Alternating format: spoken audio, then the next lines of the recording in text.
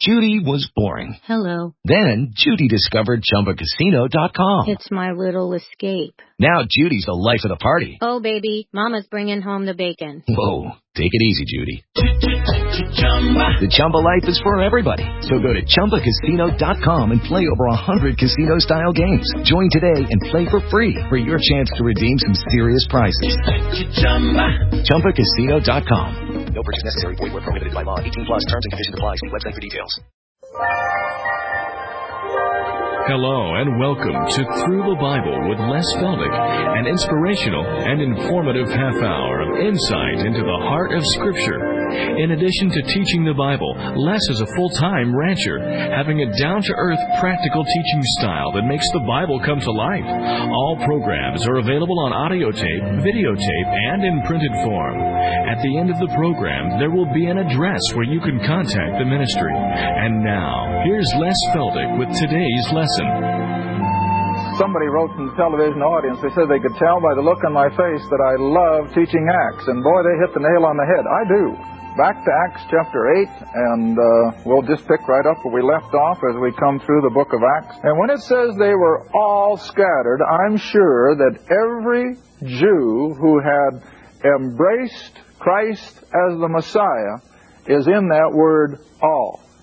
And they were all scattered abroad throughout the regions of Judea and Samaria, except, underline that next one, except who? The apostles. Now just analyze that verse just exactly the way it sits.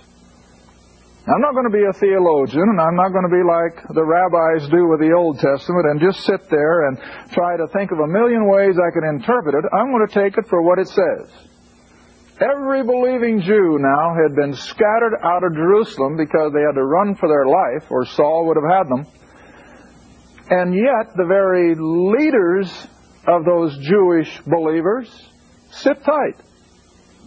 Everybody flees except the apostles. Now, I've got a second question. Remember now, we're 7 years after Pentecost. According to what most people think and tell us, and according to Matthew 28:28, where should these 12 men have been by now? In 7 years, they should have covered the Roman Empire. Even in the transportation of that day, they could have covered a good part of the then known world in 7 years. But where are they? They're in Jerusalem. Are they derelict in their duty? No. They knew that they could not go beyond the borders of Israel until Israel had her king. And so this is their whole driving, the momentum of what they're doing is the hope that Israel would yet repent of their sin of having crucified their Messiah, and that Christ could turn and set up His kingdom, and then, let me show you the verse again back in Zechariah. We've looked at more than once. Come back to it. Zechariah. For those of you in the studio now, you've been with me. This is the third program already, isn't it? So we were here in program 1. So Zechariah, just in front of Malachi. Go all the way back to chapter 8. I think this is as clearly put as any portion in the Old Testament of what Israel was to have done with regard to the Gentiles and the rest of the world. Zechariah chapter 8, verse 20. Thus saith the Lord of hosts. God is saying it through the prophet. It shall yet come to pass. It hadn't happened yet at this time because they haven't had the kingdom yet. Oh, they've had the glory of Solomon, David, but they haven't had what God has been promising. So it's still future. And the prophet writes, and it shall yet come to pass that there shall come people, the inhabitants of many cities. The inhabitants of one city shall go to another, saying, let us go speedily to pray before the Lord, to seek the Lord of hosts. I'll go also. Yea, many people and strong, what's the next word? Nations. We're dealing with Gentiles. And strong nations shall come to seek the Lord of hosts in heaven. Where? Jerusalem. See? and to pray before the Lord. Now, verse 23. Now, you don't have to twist this and try to analyze it. Just let it set where it is and read it. Thus saith the Lord of hosts, in those days it shall come to pass. What days? When Christ is ruling in Jerusalem. His kingdom is set up. In those days it shall come to pass that 10 men shall take hold out of all the languages. See, we're not talking about just the Jew now. We're talking about going to the Gentiles and all the nations. And they shall even take hold of the skirt of him that is a Jew. And these Gentiles will say to that Jew, we will go with you, for we have heard that God is with you. And indeed He will be. And this was their prospect, see? All right, now if you come back to chapter 8 then, these 12 men are not derelict in their duty.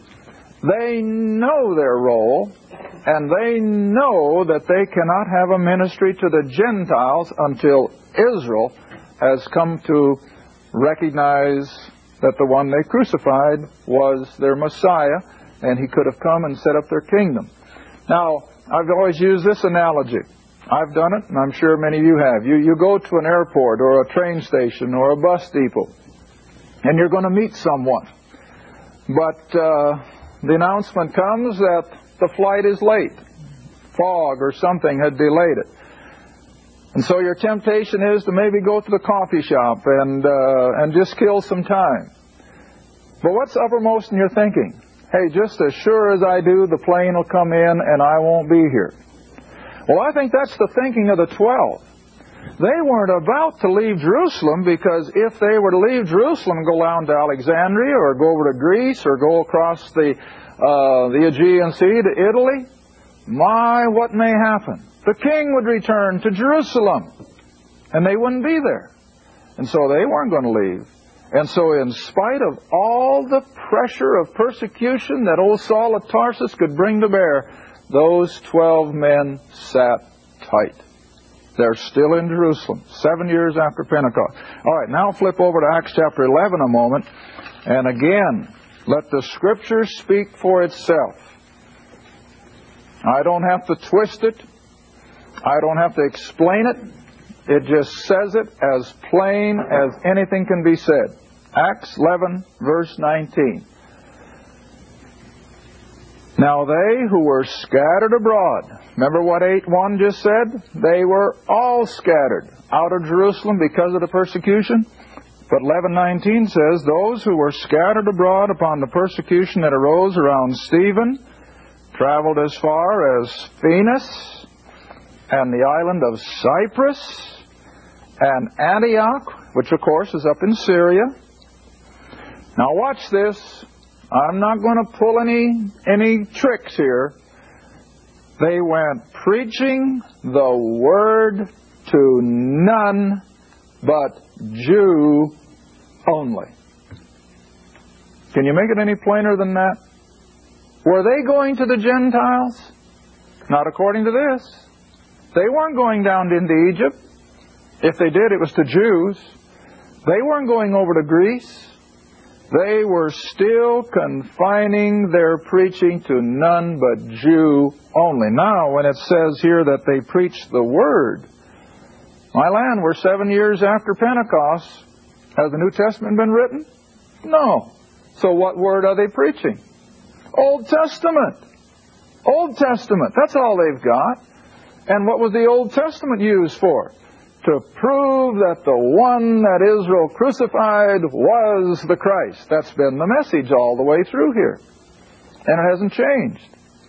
Now, how in the world can you put Gentiles into anything in that first few years when the Scripture says that they preached to none but Jew only? All right, come back to chapter 8. Verse 2. Devout men carried Stephen to his burial and made great lamentation over him. As for Saul, see, now he's going to be coming into the scene now, little by little. As for Saul, he made havoc of the assembly, these Jewish believers, entering into every house and hailing men and women and committed them to prison. Hey, he was ruthless. But in the name of what? Religion. He is a religious Jew. And everything he does, he thinks he is doing for the God of Abraham, Isaac, and Jacob. Come over with me to chapter 26 of Acts. Chapter 26. I always have to think for a minute whether it's 22 or 20. See, there are 3 accounts in the book of Acts of Saul's conversion. 3 chapters in the book of Acts deal with Saul's conversion. Now that tells me that 3 is an important number all through Scripture, and here this just sort of puts the capstone on it. Chapter 9, Luke, the writer, records it. Chapter 22, Paul rehearses it in the first person as he does in chapter 26. Now look what he says in chapter 26 of the book of Acts. Verse 9. I verily thought, now remember he's talking to King Agrippa in particular, I verily thought with myself that I ought to do many things contrary. See that? That I ought to do many things contrary to the name of Jesus of Nazareth. Hey, he hated it because he thought it was making inroads into Judaism. And of course it was. Verse 10. Which thing I also did in Jerusalem. See how that fits with Acts 8 verse 1? And many of the saints, now those are Jewish saints, Jewish believers, and many of the saints did I shut up in prison, having received authority not from Caesar, not from Rome, but where? The chief priest. Now you remember what I told you in the last program? Rome let the Jewish people carry out capital punishment in the name of their religion. There was no opposition to that at all. Now then the question came up at break time, then why did the Jews demand that Rome put Christ to death? Well, now you see, that's prophecy. Prophecy had said that both Jew and Gentile would put the Messiah to death. And it couldn't be just by the Jew. Secondly, all of Scripture intimated a lifting up, a crucifixion. You remember the serpent in the wilderness? What did Jesus say in John chapter 3? Except I be lifted up, as the serpent was in the wilderness. So there had to be that kind of a death. Stoning wouldn't have fulfilled those prophecies. Also, then it would have been just strictly the Jew. But it wasn't. It was Jew and Gentile who carried it out. What was the other point I was going to make? Escaped me. But anyway, it'll come back. Let's go on. So then Paul continues on now in the first person. As the apostle now, remember, he's reflecting back. And he said, many of the saints did I shut up in prison, having received authority from the chief priests. And when they were put to what? What'd they do? They actually killed these Jewish believers in the name of religion. Oh, the other point I was going to make. If Rome was so benevolent toward the Jewish religion, then why did they turn so vehemently against Christianity? You ever thought of that? Here they put up with the Jewish religion, let them have their temple worship, everything, at least until 70 A.D., but Rome never gave them any opposition. But as soon as Christianity made itself known, Rome did everything they could to stamp it out. All right, here's the reason.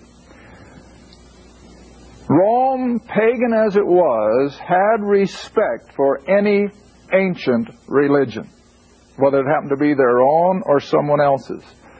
And in the eyes of Rome, you see, Judaism was as ancient as you could get it. And so they would put up with that. But when Christianity came on the scene, hey, that wasn't anything ancient. That was something new. And so that they couldn't go for. And of course, the Rome Caesars and Nero and all the rest did everything they could to stamp it out. So some of this mentality comes in.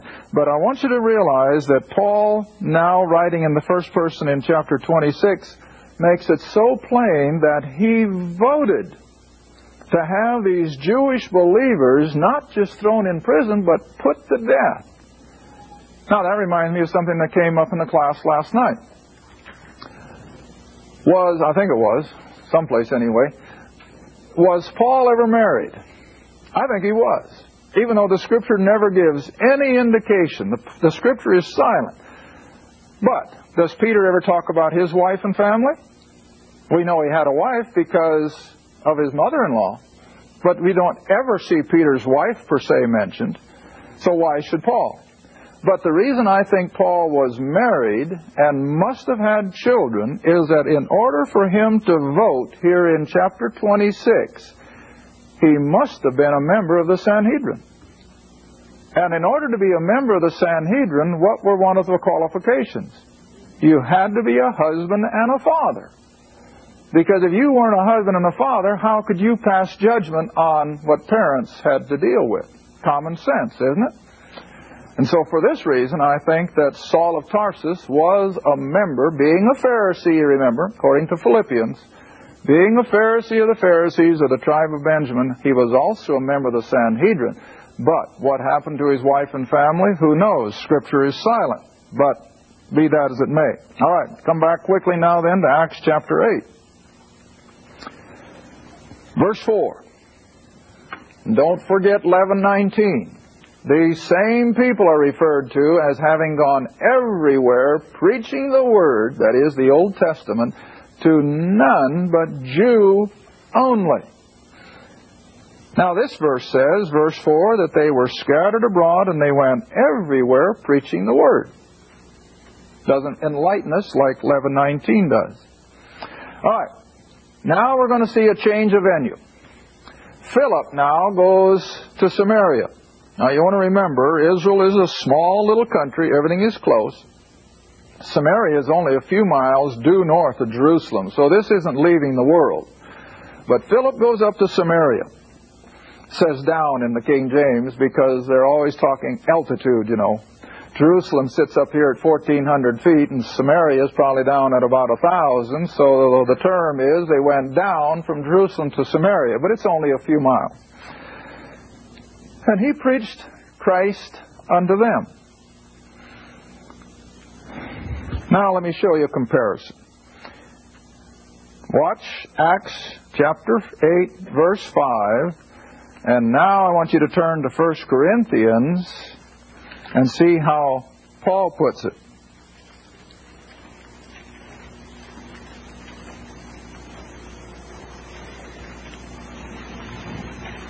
First Corinthians chapter 1, verse 17. Just for comparison's sake, so that we don't put it both into the same kettle. It just won't mix. Philip goes up to Samaria and he preached Christ. Fair enough? 1 Corinthians chapter 1, Paul says, For Christ sent me not to baptize, but to preach the gospel. Then you come on down to verse 18, For the preaching of the what? The cross is to them that perish foolishness, but unto us who are saved it's the power of God. Then verse 23,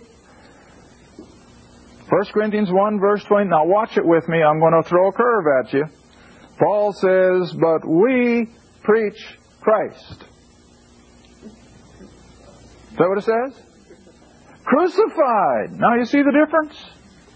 Philip goes up to Samaria and he preaches Christ. But he doesn't preach Christ crucified.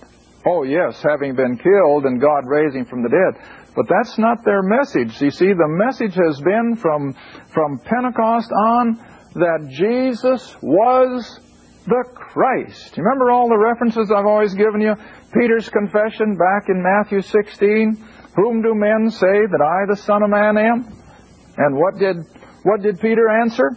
Thou art the Christ, the Son of the living God.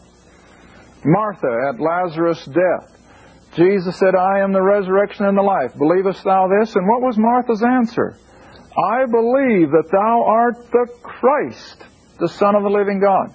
Period. Never any mention of death, burial, and resurrection. The Ethiopian eunuch in Acts chapter 8, Philip says, Believest thou this? And what does the eunuch answer? I believe that Jesus is the Christ, the Son of the living God. We're going to see Saul of Tarsus at his conversion in Damascus. He's going to go into the synagogue after that conversion, and he's not going to preach Christ crucified. What's he going to preach? He is the Son of God. See the difference? Oh, it's all the difference in the world. All right, back to Acts chapter 8. So Philip goes down to Samaria, and he preaches Christ unto them. In other words, that He is, was, and always will be their Messiah. Verse 6, and the people with one accord gave heed unto those things which Philip spake, hearing and seeing the what? Miracles. Has anything changed? No. The same miracles that Jesus and the 12 or the 11, I like to leave Judas out of it, the same things that he had been performing for 3 years, Peter and the 10, they continue. And now it goes on up to Samaria, and it's the same emphasis. But always remember, what does 1 Corinthians say about the Jew? He requires a sign. See? And Samaritans basically are, I think, more Jew than Gentile. They were half-breeds, of course. But here he comes up to Samaria, and he preaches Christ unto them, and they see the miracles, and consequently they pay attention.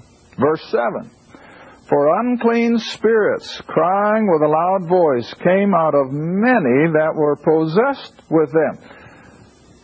I'm just going to throw something out for you to think about. I don't set these things in concrete. But someone sent me some information the other day about exorcism, casting out demons. I'm not comfortable with it.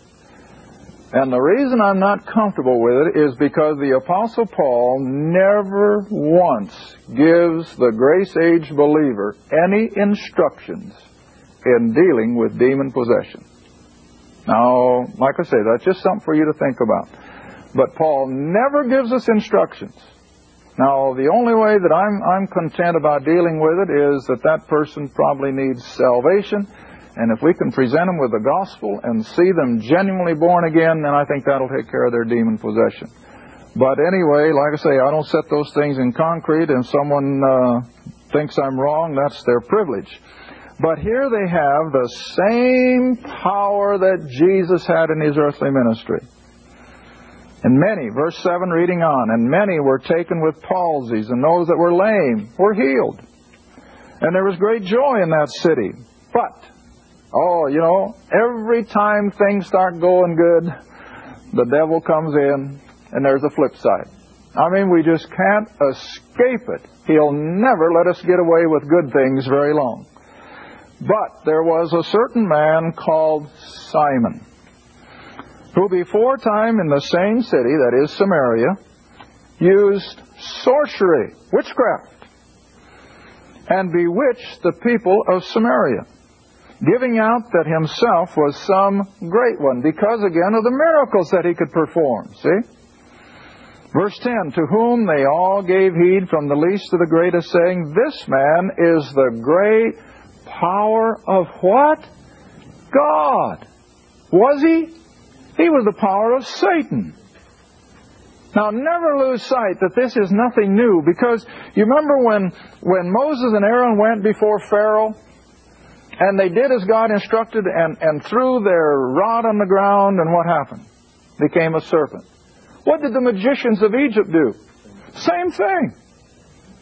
Fortunately, the one serpent that came from Aaron's rod swallowed up all the others from the magicians, which showed us and showed them that God's power is greater than Satan's. But listen, don't you ever sell Satan short.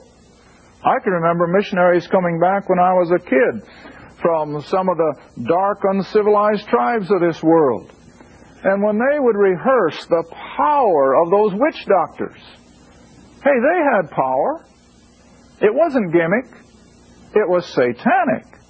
And don't ever sell it short. And so it's the same way here. Old Simon was performing miracles, and he had the people confused, thinking he was some great one. But it wasn't the power of God. It was the power of Satan. Thank you for joining us again for Through the Bible with Les Feldick. If you'd like to order audio tapes, videos, or any of our printed material, you may do so by writing Les Feldick Ministries, Route 1, Box 760, Kinta, Oklahoma, 74552. That's Les Feldick Ministries, Route 1, Box 760, Kinta, Oklahoma, 74552. Or you can call us toll-free if you'd like at 1-800-369-7856. That's 1-800-369-7856. Remember, this is a faith ministry, and your participation with us is greatly appreciated. Again, our address is Les Feldick Ministries, Route 1, Box 760, Kinta, Oklahoma, 74552. And our phone is 1-800-369-7856. Thanks again for listening, and please join us next time for Through the Bible with Les Feldick.